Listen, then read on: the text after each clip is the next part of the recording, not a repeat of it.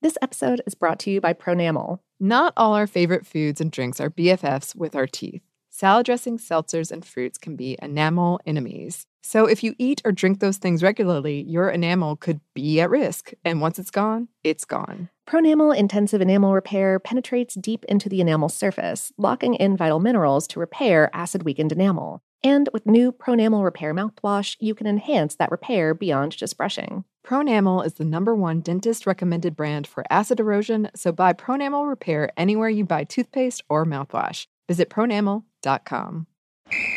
Ready? Let's go. Give me a vacation. Vacation! Give me a golf course. 70 courses! Let's get a water sport. Paddleboarding! Can I get excursions? Whale watching! Time for chill vibes. Beach yoga! How about a garden tour? Balboa Park! Give me a dolphin. What's that spell? San Diego! If you're happy and you know it, San Diego is the place to show it. Book your trip at sandiego.org. Funded in part with the City of San Diego Tourism Marketing District Assessment Funds. What's up, this your boy Lil Duval, and check out my podcast, Conversations with Unc, on the Black Effect Podcast Network. Each and every Tuesday, Conversations with Unc podcast feature casuals and in-depth talk about ebbs and flows of life and the pursuit of happiness. Unlike my work on stage, I tap into a more serious and sensitive side to give life advice and simply offer words of encouragement, yet remind folks to never forget to laugh. Every Tuesday, listen to Conversation with Unc, hosted by Lil Duval on the Black Effect Podcast Network, iHeartRadio app, or wherever you get your podcasts. Presented by AT&T. Connecting changes everything. Focus Features presents Back to Black. I want people to hear my voice and just forget their troubles. Experience the music and her story. Know this. I ain't no Spice Girl. Like never before. That's my daughter. That's my Amy. On the big screen. I want to be remembered for just being me. Amy Winehouse, Back to Black, directed by Sam Taylor Johnson. Rated R, under 17, not a minute without parent. Only in theaters May 17th.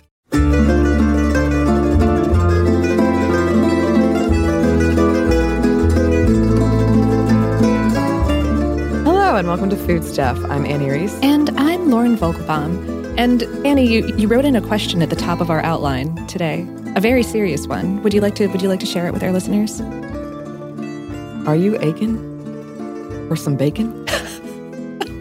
You want to be a big pig too? Oi! Thank you, Lauren. Thanks for setting that up and letting me do it. Well, Lion King is one of my favorite films. Oh yes, and Timon and Pumbaa are very, very important to my heart. Yup. So we're talking about bacon today. We are. Yeah. Not the Lion King. No, but don't get me started. The U.S. and Canada, we've been in the midst of kind of a bacon mania. That's what it's called. It's called, by people who study these things, bacon mania. Yeah, we did not come up with that. No. A fun but superfluous study out of Canada showed that 43% of respondents said they'd rather have bacon than sex. Ah. Wow. But I got another question. Equally serious. Has bacon jumped the shark? I think it kind of sort of has. Oh, no. Yes, right when I was writing this, doing the research, typing away, Onion headline pops up on my Twitter feed. FDA cancels bacon recall after finding U.S. population already ate it. Oh. Oh, it's funny because it's true. It is. We do like our bacon. We certainly do. But, hey, bacon. What is it? It is a salt-cured and often smoked pork product from one of a couple different parts of a pig, depending on what style of bacon you're talking about. American-style bacon comes from the belly or the side of the pig and has a perhaps even mix of meat and fat. Mm-hmm. This cut is sometimes also sold uncured as pork belly. Oh, I didn't know that. Yep. Canadian bacon is a leaner cut from the loin, more similar to what we Americans think of as ham. It comes from the pig's back, around, the loin, and has most of the fat trimmed off. In the UK, what we call bacon in the US is known as streaky bacon. A side of bacon is called a gammon, and a UK-style slice is called a rasher. Rashers are cut from the back and the side of the pig, incorporating parts used in both American and Canadian bacon. More fat is left on than in the typical Canadian bacon style, and the meat is more marbled with fat as well. Mm-hmm. Yeah. Pancetta, which is Italian-style bacon, is also cut from that fatty belly or side, though it's not usually smoked. German-style bacon, a.k.a. Speck, is also the same cut, and it's commonly smoked with beechwood, which I've heard gives it a distinctly different flavor experience than hickory smoked bacon, which is pretty standard for American. Mm-hmm. Yeah. Spanish style, or tocino, is also from the belly, though it's more likely to be served in cubes rather than slices. Oh, yeah. And is only vaguely related to the Filipino breakfast food, tocino. Duly noted. Yeah. Don't have time for it today.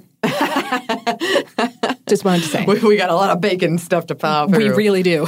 Etymology-wise, bacon most likely comes from an old High German word for buttock. Okay. Baho, which itself goes back to an older German dialect word, bacon. Old Dutch had bacon, and Old French had bacon. Lots of possibilities there. It could have come from... Any or all. Yeah, really. At first, the term referred to all pork. It wasn't until the mid-16th century that it came to mean a specific cut of pork, which, as you can imagine, makes research fun. Real interesting. Yeah. Yay. So that's what bacon is, but how is it made? Well, interestingly, a couple of the very things that make bacon delicious also made it safer to eat for a longer period of time back before refrigeration existed. And so that is why bacon is made the way it is, which is, okay, so whatever type of bacon you're talking about, you're going to start with a slab of pork, belly, side, loin. It's trimmed so that it will produce identical pieces when it's sliced. Then you cure it. Traditionally, that's applying a dry rub of salt and probably sugar and spices. Salt and sugar are both hygroscopic, meaning they draw water to them. This dissolves the sugar and salt crystals, and via osmosis, they enter the meat and push water out to the surface where it can evaporate. A little bit more on that in our salt episode, which is happening either right before this or right after. It could be either. We never know. Mystery. For mass production, it's more likely that a brine solution of salt, sugar, nitrites or nitrates, and spices will be used instead of a dry rub. Either the meat will be soaked in this brine or the brine will be injected into the meat. This is quicker and easier to mechanize, but has the same result of adding salt and sugar to the meat. Yeah. However you do it, you then let the slab hang out, literally, in a cool, dry area for a period of time, a few hours, up to a couple weeks, to let the salt and sugar do their work. This preserves the meat because salt and sugar mess with any microorganisms that could get in and start breaking the meat down and making it spoil, and they do that in a couple ways. They interfere with the microbes' enzymes and DNA, and they remove the microbes' water supply, which they need. Right. Yeah. So when the meat is done curing, you wash the slab to remove any residues. And then if you're smoking the meat, and traditionally speaking you are, you place the slab in a chamber that captures the smoke from damp, low-heat, smoldering wood, thus infusing the meat with the smoke. This takes a few days, during which the meat also dries out a little bit more, and the albeit mild heat and smoke particles are also antimicrobial. Mm-hmm. For mass production, the meat will be thermally processed, with or without smoke from some moistened sawdust, probably. This is done quickly in high-temperature ovens. Instead of literally smoking the meat, you might add liquid smoke for flavoring, which is an industrial product that is made of smoke. And man, I want to do a whole episode on it now. Me too. I had no idea. I don't think it has the same antimicrobial properties of traditional airborne smoke. But since we have refrigeration now, that doesn't particularly matter. Mm-hmm. Mass-produced bacon, and especially the super fast process injection-cured stuff, which happens over the course of like a couple hours rather than this whole like multi-day or multi-week process, it retains more liquid and can even exceed its original uncured slab in weight due to that added liquid. Though not if you want to be able to call it bacon here in the United States. Thank you very much. Yeah. Cured bacon has to have less than or equal weight to the original stuff. Oh. The original uncured piece of meat to be called bacon. Well, All right, then. That'll show you. Yeah, there's a lot of vigorous finger pointing happening. I'm not sure at who, but... Oh, you know, you, the bacon producer. Ah, yes. Right. Uh-huh. And that's it. You've turned a slab of pork into a slab of bacon. It is ready to be chilled and sliced. I love your use of "that's it." Oh, yeah. Liquid smoke, Yeah. and thermal processing. That's it. That's problem. all you need. That's all you need to do. Yeah. There is also shelf-stable bacon, which is bacon that has been processed like this, or meat that has been processed like this to create bacon, and then sliced and pre-cooked so that its water activity is at or below 0.85, which means that bacteria cannot grow in it. Right. Yeah. If you're looking to hear that bacon is good for you, well, this isn't really the podcast for you, I suppose. no. Maybe, yeah. Just play music really loudly for the next, 2 minutes. Okay. Bacon always has salt, since it's used for curing the meat, and it also is useful in prohibiting bacteria growth. Nitrate is another thing that is present in a lot of bacon products, primarily to prevent toxin and rancidness from happening. Nitrites are really good at preventing Clostridium botulinum growth, which causes botulism, which you don't want. No. And that's also what gives it that pink hue, which has come up a couple of times. The nitrites, not the botulism. Not botulism, no. Other additives you might find on bacon labels are spices, flavorings, maple sugar, and wood smoke. A serving size of bacon, which is usually 3 slices, will run you 120 calories, 9 grams of fat, 7.5 grams of protein, 30 milligrams of cholesterol, and 435 milligrams of sodium. That's kind of a bunch. Yeah. We just did the salt episode right before this, so. Yeah, it is a very calorie-dense food. Yeah. According to one study out of Columbia University, consumption of bacon and other cured meats was related to an increase in chronic obstructive pulmonary disease, which the researchers hypothesize is due to the sodium nitrate. They also posited that eating bacon could be bad for your arteries and blood vessels, which in turn could lead to an increased risk of heart disease. The Harvard School of Public Health came out with a study in 2010 that suggested consumption of meats that were processed through either smoking, curing, or salting was linked to increased risk of diabetes and, once again, heart disease. Another study from Harvard found that men who ate a lot of processed meats had lower sperm counts. Lots of factors involved there, though. Oh, yeah. One positive study from University of North Carolina, a micronutrient present in pork bacon called choline might be good for the brain development of babies in the womb. Oh. Another positive study from Nature Chemical Biology found that niacin, or vitamin B3, present in foods like bacon, might help you live a bit longer. However, you can get niacin from other non-bacon, healthier sources. Yeah. Yes. But you know the drill on all of this. Our bodies are complicated. More research is needed. Etc. Take it with a grain of salt. Oh, yeah. There you go. Oh, and here's another question for you, Lauren. Okay. Is bacon better for you than tilapia? Oh, what? I'd never heard of this either, but we had a couple of listeners have emailed in about this. Uh-huh. And apparently it was a popular clickbaity headline like a year or so ago. Okay, uh-huh. The claim was tilapia caused cancer and maybe also Alzheimer's. Therefore, you're better off eating bacon. Oh. Yeah. That doesn't sound like it's taking all of the factors into consideration in the tilapia versus bacon. Yeah. It seems kind of reductive.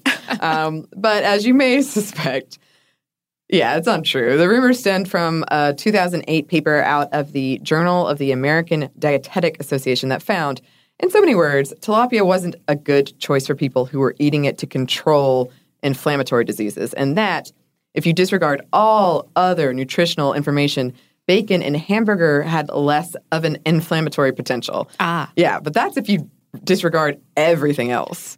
So many experts disputed the claim, especially after the media ran with the headline, "Bacon, better for you than tilapia."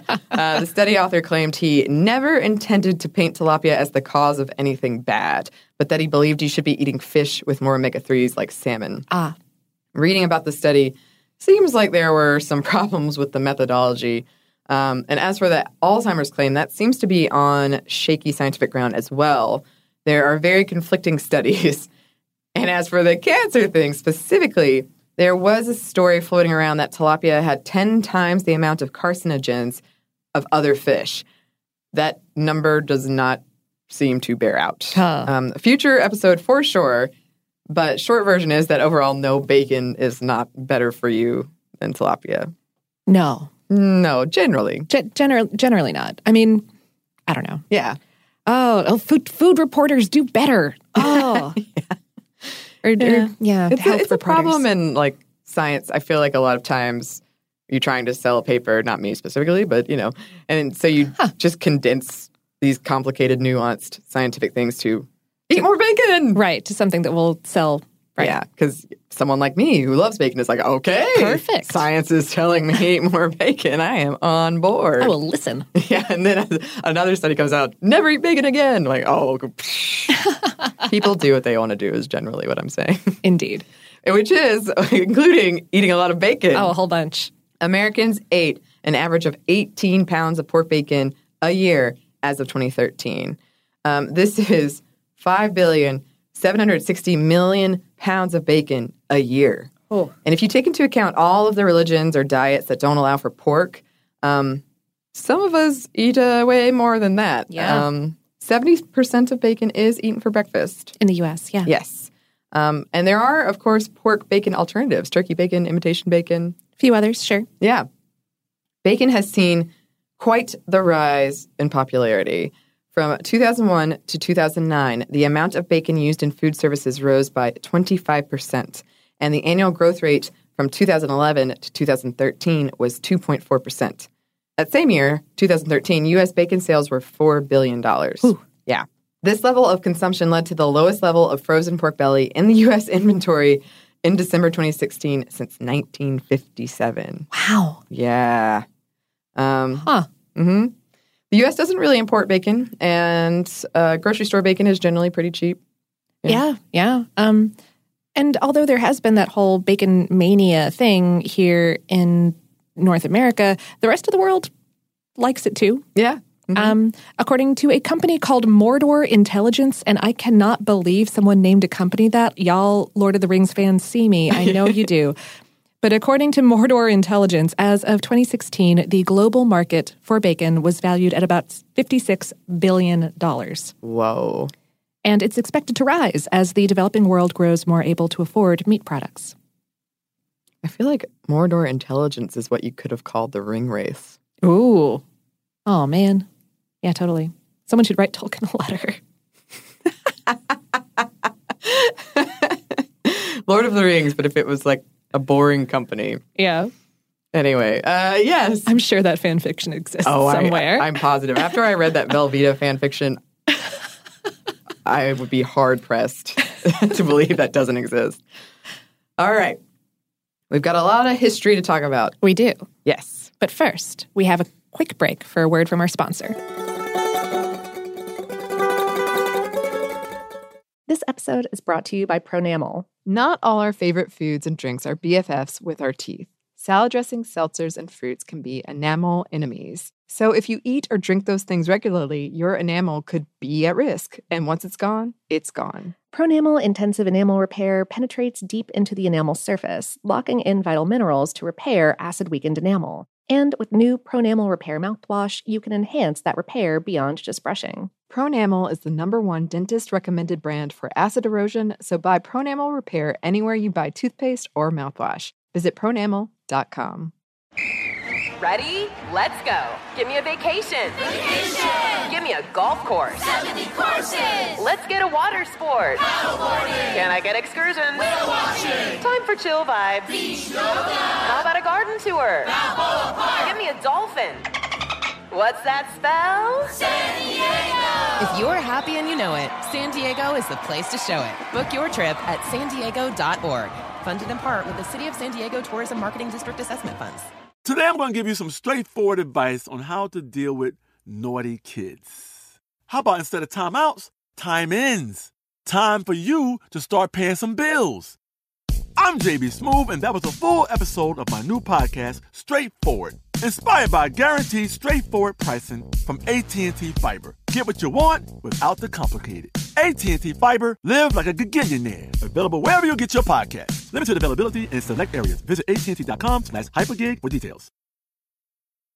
Are you still searching for your perfect place to call home? Well, now is the time to buy at Fisher Homes. If you're looking to move in before the end of 2024, May could be your last opportunity to start building your dream home and close before the year's end. If you're hoping to move in even sooner, Fisher Homes also has homes that are move-in ready and waiting for you, where you can start enjoying the benefits of homeownership even faster. Schedule your personal tour with a new home advisor today at FisherHomes.com and make this spring the season you find your perfect home sweet home.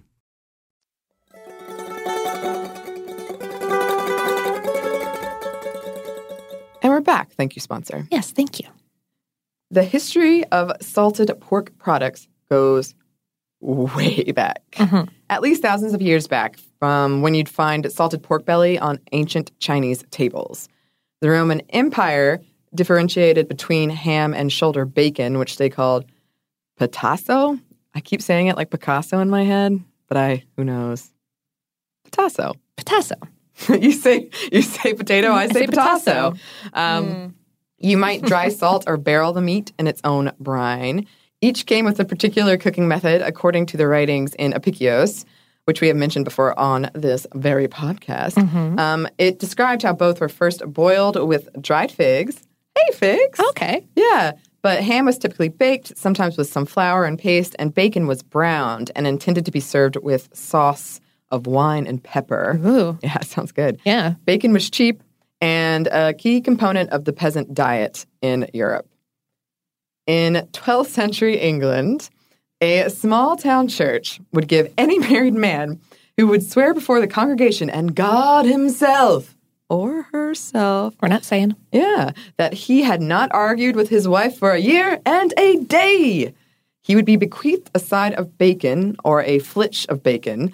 Thus, a man who brought home the bacon was very respected in the community. Ah, okay. Over time, bringing home the bacon evolved to mean making money for the home. That's where the phrase comes from. Maybe, probably. Maybe. Yeah, hard to pin these things down. Apparently, this is still sort of a thing in the town of Great Dunmow, where the phrase originated. Every 4 years, married couples can take part in the Dunmow Flitch trials. This involves the couple appearing before a judge and jury composed of 6 single dudes and 6 single ladies and doing their best to convince them that for 1 year and 1 day, they have not wished they weren't married. Huh. If they convince the judge and jury, the couple goes home with a flitch of bacon. This is so delightful to me. It is. I'm so glad that this happens. I know. If anyone's ever witnessed this or been a part of it, please write in. Absolutely. Christopher Columbus landed in Cuba with 8 pigs, but in 1539, Hernando de Soto arrived to the New World with 13 pigs. And within 3 years, that number grew to 700. Oh, whoa. Yeah, pretty fast. Okay. The National Pork Board bestows de Soto with the title, the father of the American pork industry. Yeah. Pigs and bacon were pretty much a part of the colonies and later American diet from the start. The brining was useful pre-refrigeration. Pigs and pork were allegedly a peace offering to the Native Americans given by old war imperialists and conquerors. Like, hey, here we are, here's some pigs. Yeah. Like that's going to make it better? Yeah. In 1653, the Dutch were trying to build around a wall around Manhattan Island to prevent entry by both the British and Native Americans out of New Amsterdam, which is, New York, on what eventually would become Wall Street. I did not know that, but their progress was undermined by a large group of pigs. Even into the 19th century, pigs ran wild in the streets of New York, Lauren. Wild pigs. Wild pigs? Huh. That sounds terrifying. It actually does. And there's a horror movie, and I won't go into it, but there's a scene with wild pigs, and ever since then, that movie was in Russian, and I remember that scene so clearly. I can't forget it. I must move on. Author William Ellis wrote in 1750, "Where there is bread and bacon enough, there is no want. In the northern parts of England, thousands of families eat little other meat than bacon. And indeed, in the southern parts, more than ever live on bacon." So it was a very important part of the diet. Staple food, yeah. Yeah. Prior to the Industrial Revolution, most bacon was produced on local farms or perhaps in your own home if you had pigs. Some city dwellers in Britain even kept pigs in their basements before it was outlawed in the 1930s. Huh. Yeah. Most bacon was also dry cured, basically a longer way of curing bacon where you rub the salt on by hand, cured and smoked. Yeah. Mm-hmm. In the 1770s, John Harris Wiltshire set up the very first business that on a large scale focused on bacon curing. From what I read, this is still the bacon-producing hub in Britain. So pretty successful there. Yeah. And from there, this British-born method of making bacon spread throughout Europe. Sometime between the 17th and 18th century, the Asian pig was introduced in Europe and crossbred with local pigs to produce a pig that allowed for better cuts of bacon. Not just that, though. They also bred breeds of pig better suited for ham, for lard, all kinds of things. And let us now turn to the nephew of Sigmund Freud, one Edward Bernays. That Edward Bernays? Indeed, that Edward Bernays. Some of y'all might not have heard of him, but around the office, he's a pretty common name, mostly due to the diligent work of Ben Bowlin and stuff they don't want you to know. Mm-hmm, mm-hmm. In the 1920s, Bernays was working in advertising and public relations, and he pretty much created it. Yep. He was approached by Beech Nut Packing, a company that made a lot of products, and they wanted to increase their sales of bacon. Bernays was on the case. He went to the agency's on-call doctor and was like, hey, don't you think that a big breakfast would be a good thing for the Americans? Like, the most important meal of the day, would you say? And I can just see, like, dollar signs in the doctor's eyes as he's like, yes, absolutely. And how? And the doctor reached out to about 5,000 of his medical friends, asking them to agree as well. And agree they did. And the study, in heavy quotes, recommended that for your health, Americans, you should eat a heavier breakfast. And if you're looking for ideas, well, we suggest bacon and eggs. Huh. Yeah. Curious. Yeah. And this is where I got the idea for an episode we're going to start researching soon. Why do we eat 3 meals a day? Because I'd never really thought about, so they kind of just made breakfast a thing then. Yeah. Yeah. All right. Very excited to look into that. Yeah. And we didn't mention this in the banana episode, but Bernays worked with the United Fruit Company, a.k.a. Chiquita, to help out with that coup that led to the overthrow of the Guatemalan government. Oh. Yeah. He's, there's a reason Ben Bowlin talks about him a lot around the office. Yeah. In the 1930s, as Jewish American culture started developing, kosher beef bacon, or like bacon substitute, really, hit the market called beef fry. With an E on the end. Uh-huh. During rationing of World War II in the 1940s, the American Fat Salvage Committee was formed and called on housewives to save all the fat you had left over from cooking. American Fat Salvage Committee. What a name. Disney even got involved, creating a cartoon with this line. A skillet of bacon grease is a little munitions factory. Every year, 2 billion pounds of waste kitchen fats are thrown away. Enough glycerin for 10 billion rapid-fire cannon shells. Thanks, Goofy. Did I not mention they wanted the fat for bombs? Oh. Yeah. Okay. Mm-hmm. 1 pound of fat could make a pound of explosives and would also earn you 4 cents. If you want more explanation, Minnie Mouse and Pluto, they've got it all for you. And as they say in the cartoon, fats make glycerin and glycerin blows stuff up. Looking at you, Fight Club. Oh. Only about half of American housewives did this, and America wasn't super hurting for it. From what I read, it was more about keeping the women busy. Oh. Yeah. Okay. Yeah. Technology and various health trends would make bacon cheaper, more plentiful, and weirder over the next few decades. In the 1960s, we got that shelf-stable, quick-cooking bacon. Cooks in about 2 or 3 minutes rather than however long it takes you to cook a piece of bacon other than that. The first brand may have been Brown and Serve. Brown and Serve? It says it right there on the package. These were developed both for convenience and due to growing research and concern about inhaling the compounds in bacon while they cook. Mm-hmm. In the 1970s, concerns about animal rights and or eating too much meat led food companies to start producing vegetarian bacon from soy products. Mm-hmm. And in the 1990s, America went hog wild. Yeah. Oh, forgive me. For turkey bacon, a processed product made of varying blends of turkey's white meat, dark meat, and fat. It was sold as a healthier substitute for bacon. But as always, read your food labels, y'all. Some brands have less fat and fewer calories than pork bacon, but others are about comparable. Mm-hmm. And there's still the salt and sugar and nitrates and other preservatives to be thinking about. Yeah, and I think we've mentioned this in our turkey episode, but if you are looking for some hilarious ad copy, turkey bacon. It's beautiful. Pushing so hard, like it's going to save your life. You eat this turkey bacon. So if you're interested, I would look it up. I got quite the kick out of it. And then recently, in the 20-teens, during the height of bacon mania, the number of kosher bacon substitutes increased really dramatically, usually labeled fake or imitation to avoid possible customer confusion, and made with just anything and everything, like lamb to duck to soy to algae. Algae? Yeah. Huh. Yeah. And we have got some science behind bacon mania. Bacon science, yep. We do. But first, we have one more quick break for a word from our sponsor.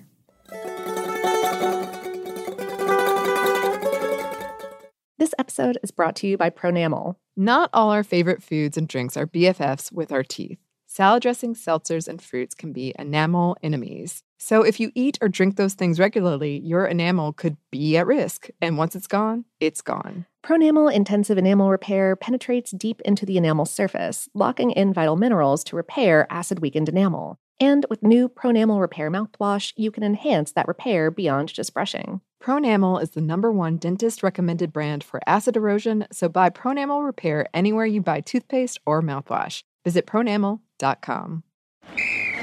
Ready? Okay. Give me a beach. Beach. Give me great food. Tacos. Give me adventure. Hiking. Give me a date night. Sunset cruise. Give me some smiles. Cheese. Give me more beaches. Beaches. What's that spell? San Diego. If you're happy and you know it, San Diego is the place to show it. Book your trip at sandiego.org. Funded in part with the City of San Diego Tourism Marketing District Assessment Funds. Today I'm going to give you some straightforward advice on how to deal with naughty kids. How about instead of timeouts, time-ins? Time for you to start paying some bills. I'm JB Smoove, and that was a full episode of my new podcast, Straightforward, inspired by guaranteed straightforward pricing from AT&T Fiber. Get what you want without the complicated. AT&T Fiber, live like a gigillionaire. Available wherever you get your podcast. Limited availability in select areas. Visit AT&T.com/hypergig for details.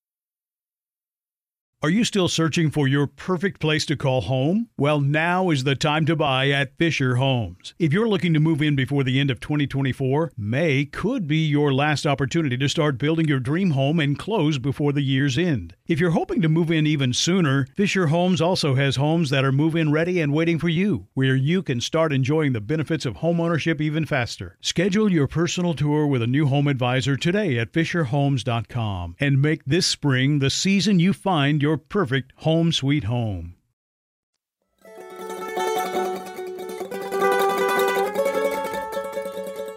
And we're back. Thank you, sponsor. Yes.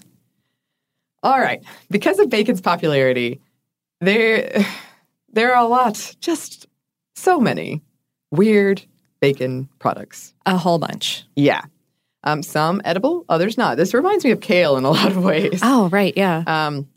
All right, here we go. There are bacon sriracha lollipops. Oh, with the sriracha in there. Yep. Uh-huh. Bacon chapstick, bacon cupcakes, bacon donuts, bacon pillows, bacon milkshakes, the Burger King bacon sundae, rest in peace, bacon A's, bacon cocktails, bacon wrapped pretty much anything, bacon deodorant, bacon shaving cream, bacon condoms, the 5,000 calorie bacon explosion. And on top of that, there are bacon festivals, bacon film festivals, bacon summer camps, bacon bars, bacon condoms again, bacon madness. Last year I went to Bacon Fest in Atlanta and I ate so much bacon. You come in and they just hand you cups of bacon. Cups of bacon everywhere. Yeah. I think as this episode is coming out, you have just missed this year's Bacon Fest. Yes. Put on by Dad's Garage, full of lovely people. But yeah. But there's always something to look forward to next year. It is true. Mm-hmm. It is true. if you're wondering why bacon is so gosh darn popular, the answer, aside from taste and price point, seems to be internet culture, memeability, if you will. Yeah, it's kind of this symbol of everything that humans both are and fail at, I think. It's what makes us terrific and also, well... Oh, it's like the spork. Yeah. Like, I like that. We're flawed people. We love doing this thing and we know it's terrible for us, but man, do we love it. Yeah. It's the cycle of bacon. It is. The circle of bacon. The circle of bacon. Mm-hmm. Oh, it does move us all. It does. Comes back to the Lion King. Lion King, it does. Okay. There is also some science, though, to why we love bacon. There are about 150 different compounds that make up the flavor of pan-fried bacon, many of which are created from the proteins, fats, sugars, and even nitrites interacting with each other as the bacon cooks. And yes, those nitrites that we've talked about being kind of not great for you help the flavor of bacon by reacting with other compounds in the meat and creating these extra meaty, savory flavor compounds that are not present or are not as highly present in meat products made without nitrites. Mm-hmm. They taste tasty. Yeah. There is also the mouthfeel of bacon, that crunchy yet melt-in-your-mouth combo. Mm-hmm. This combination of sensations provides what's called dynamic contrast. This is a phenomenon where when we experience differing or opposite sensations at the same time, our brains go, oh, that was strange but exciting. Do that again. They release extra pleasure chemicals. Oh. So it feels good. Yeah. So, Sounds good. That's cool. Yeah. Uh-huh. But no, the sprinkles are also cursed. No! Some of the very compounds that preserve bacon and make it tasty are also hazardous to our health. Specifically, they are carcinogenic. Oh. Yeah. The nitrites that are used can become N-nitroso compounds when they encounter the high temperatures involved in frying or grilling, or when they encounter the acids in your stomach. Mm-hmm. N-nitroso compounds are known carcinogens, and smoke particles also are not good for us. They contain polycyclic aromatic hydrocarbons, which is a fancy way of saying something that you do not want to breathe in or ingest because they will poke your cells and your cells will not like it. Oh. Yeah. PAHs are also carcinogenic. They are the same reason why car exhaust fumes are bad for us. And when we cook and eat bacon that has been smoked, we're breathing and ingesting those particles. Oh, no. Yeah. So, ventilate. Yes. And there is some hope, actually, on the PAH front. The automotive industry has been working on filters that remove PAHs from exhaust, and the food industry may be able to adapt them to food smokers so that less of those harmful particles get in your bacon. Wow. Talking about cars in the bacon episode. Yep. Yeah. I think you've got some fine words to live by here, Lauren. Yeah, but okay, so despite that glimmer of hope, just bacon is a treat, not a lifestyle. Yeah. Sorry. No. It is delicious, and it is. My mouth is actually watering, like just thinking about it. Yeah. I think I read somewhere that the sound of bacon sizzling, something about the sound and the smell is a very, like you're already super primed. Like you are ready to enjoy the heck out of some bacon. That's how I feel about it, certainly. Oh, gosh, the smell. And then it stays for days. Oh. And you're like, I already ate that bacon. I know. But now I want more. These are the struggles. Yeah, bacon and coffee are really the two smells that will get me out of bed. Mm-hmm. Yeah. Isn't there an alarm clock that does that? It does, yeah. So versatile, bacon. It is. It is. So yeah, that is our bacon episode. It is, yeah. And it brings us to Listener Mail. Dun, dun, dun, dun, dun.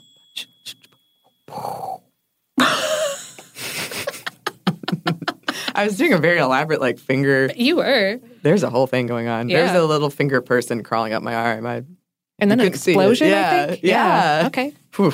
There's a story there. There is. Speaking of explosions, Kristen wrote, I just got done listening to Lights, Camera, Food Stuff, and I was a little surprised that you didn't touch on Willy Wonka and the Chocolate Factory. Me too, now that you mention it. I know. When she wrote that, I was like, how did we not come across any of that? Goodness.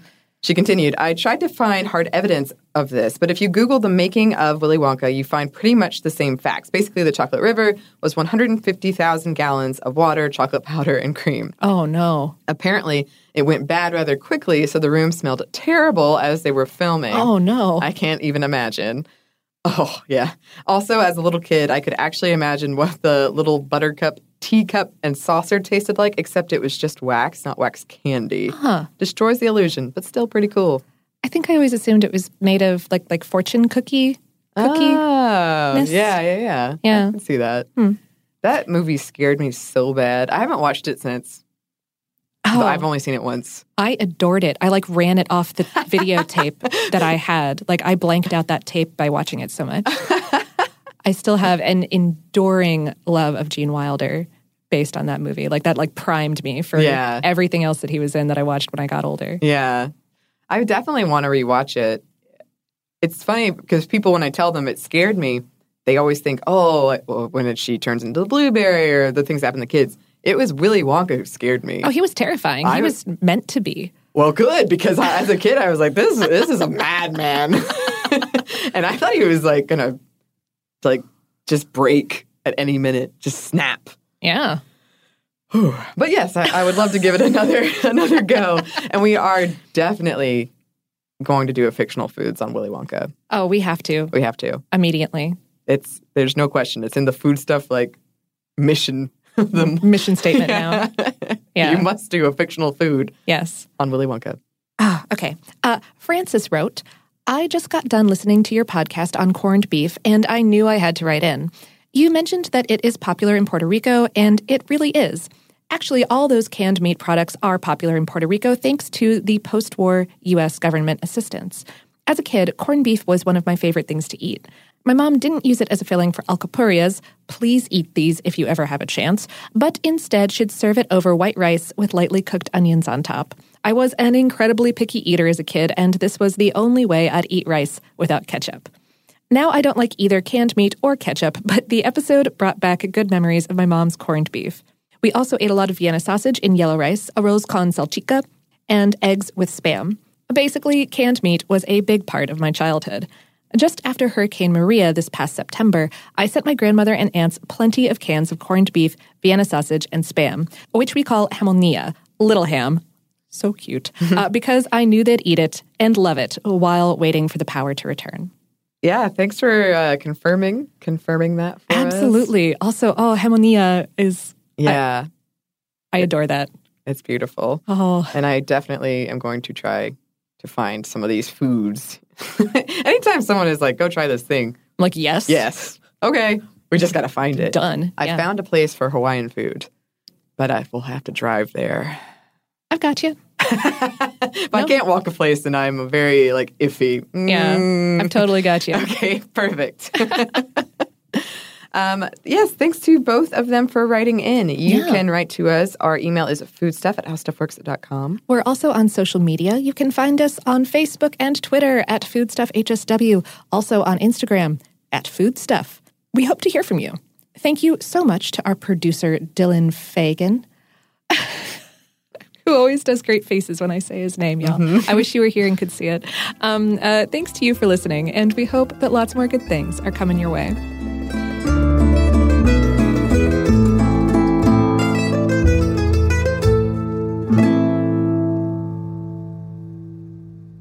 This episode is brought to you by Pronamel. Not all our favorite foods and drinks are BFFs with our teeth. Salad dressings, seltzers, and fruits can be enamel enemies. So if you eat or drink those things regularly, your enamel could be at risk. And once it's gone, it's gone. Pronamel Intensive Enamel Repair penetrates deep into the enamel surface, locking in vital minerals to repair acid-weakened enamel. And with new Pronamel Repair mouthwash, you can enhance that repair beyond just brushing. Pronamel is the #1 dentist-recommended brand for acid erosion, so buy Pronamel Repair anywhere you buy toothpaste or mouthwash. Visit pronamel.com.